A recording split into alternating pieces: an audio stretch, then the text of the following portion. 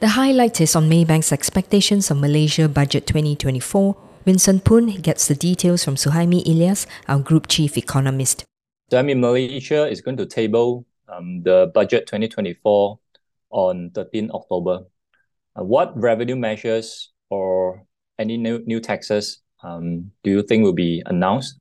And also on government expenditures and budget allocations, what do you think are the priority areas in order to achieve the medium-term or longer-term targets, such as those set under the 12 Malaysia Plan, New Industrial Master Plan, and also Madani Economy?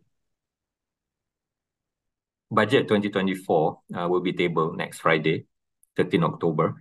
As you rightly mentioned, it should be and will be aligned with the medium to long-term policies and targets outlined under all those roadmaps and master plans that were announced over the past couple of months. I think in terms of tax measures, as government remains somewhat non-committal about GST, I think like Budget 2023 and Budget 2022, tax measures will again lean towards taxing incomes, profits, and wealth.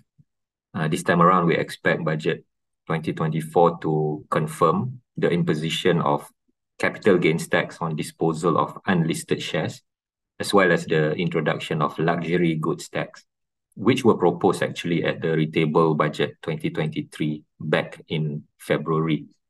We may also see confirmation of Malaysia's adoption of the 15% minimum global corporate income tax rate on MNCs that has been talked about for quite some time. We do not see carbon tax featuring in the upcoming budget. Seems that the approach on carbon pricing right now is mainly focused on carbon market as per the launch and progress of Bursa Carbon Exchange, or BCX, since December last year. I think in addition, next year's fiscal consolidation process will also include targeted fuel subsidy to be linked with the launch of the Central Database Hub, or PADU. This is a data relations socio-economic information, and we also expect PADU to be used to target other subsidies as well as improve existing cash handouts, welfare, social protection, and safety nets programs. And as part of the revenue enhancement strategy, we expect Budget 2024 to announce the rollout of electronic invoicing system, or e-invoicing. This will be implemented in stages starting this year until 2027. The aim is to improve tax system efficiency and strengthen tax compliance, especially in tightening up the tax audit trail and process, as well as dealing with the tax leakages due to the black hidden underground economy situation. To your other question about, what would be the sort of priority areas and beneficiaries of Budget 2024 incentives and allocations. First, I think a lot of it will go to the strategic high growth, high value sectors and industries highlighted in the 12 Malaysia Plan midterm review, the new Industrial Master Plan 2030, and National Energy Transition Roadmap. So we should expect areas like energy transition, namely renewable energy, especially solar, green mobility, notably EVs, as well as sectors and industries like advanced electronics, digital economy, specialty chemicals, healthcare related like pharmaceutical and medical devices, aerospace, advanced materials, agriculture and agro-based, as well as Islamic finance and halal industry to be among the major beneficiaries of Budget 2024.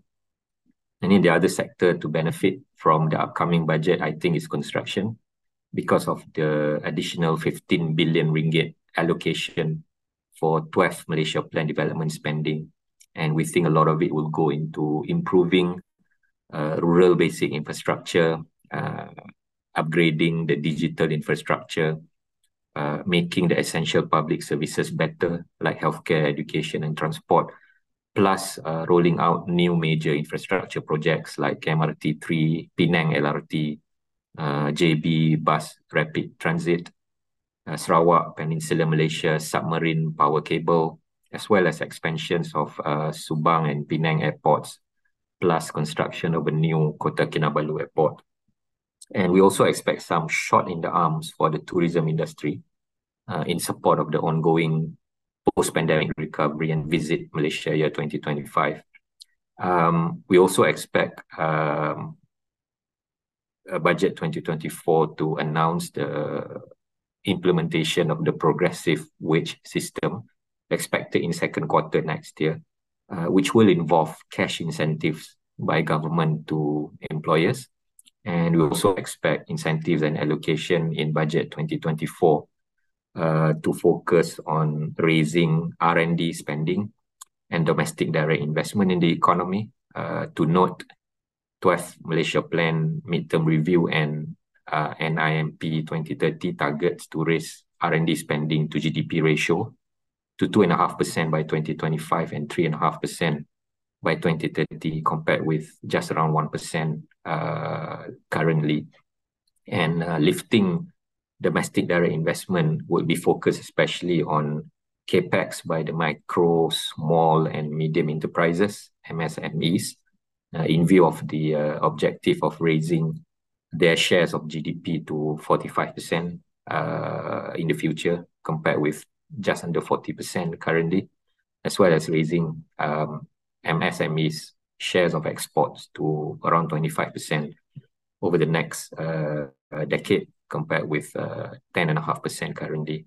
And lastly, I think Budget 2024 will also reaffirm the tabling of fiscal responsibility and government procurement acts by the end of this year to further support government's fiscal consolidation targets and enhancing discipline as well as financial governance. Thanks, Suhaimi. For the full conversation with other analysts at Maybank, go to the latest weekly briefing episode on ASEAN Speaks.